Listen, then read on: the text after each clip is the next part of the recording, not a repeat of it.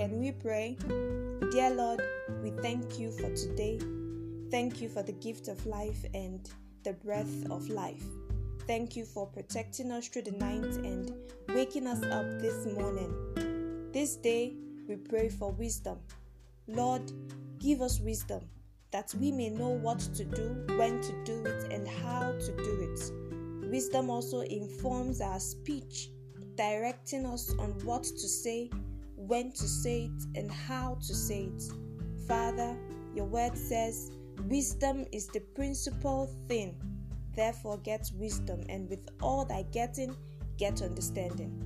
Father, we thank you for our shelter, but we need wisdom to build houses.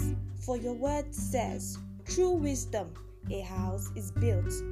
Father, we thank you for your provision, but we need wisdom for riches. For your word says, the crown of the wise is their riches. Lord, we thank you for our job, but we need wisdom to identify opportunities.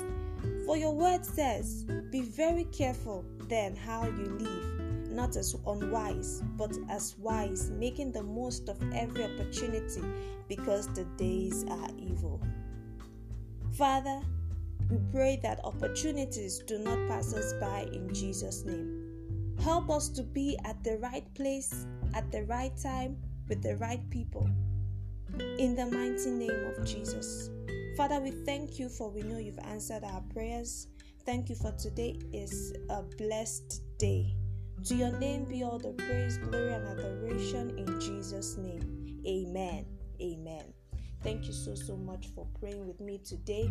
We'll pray together tomorrow again. So today we prayed for wisdom.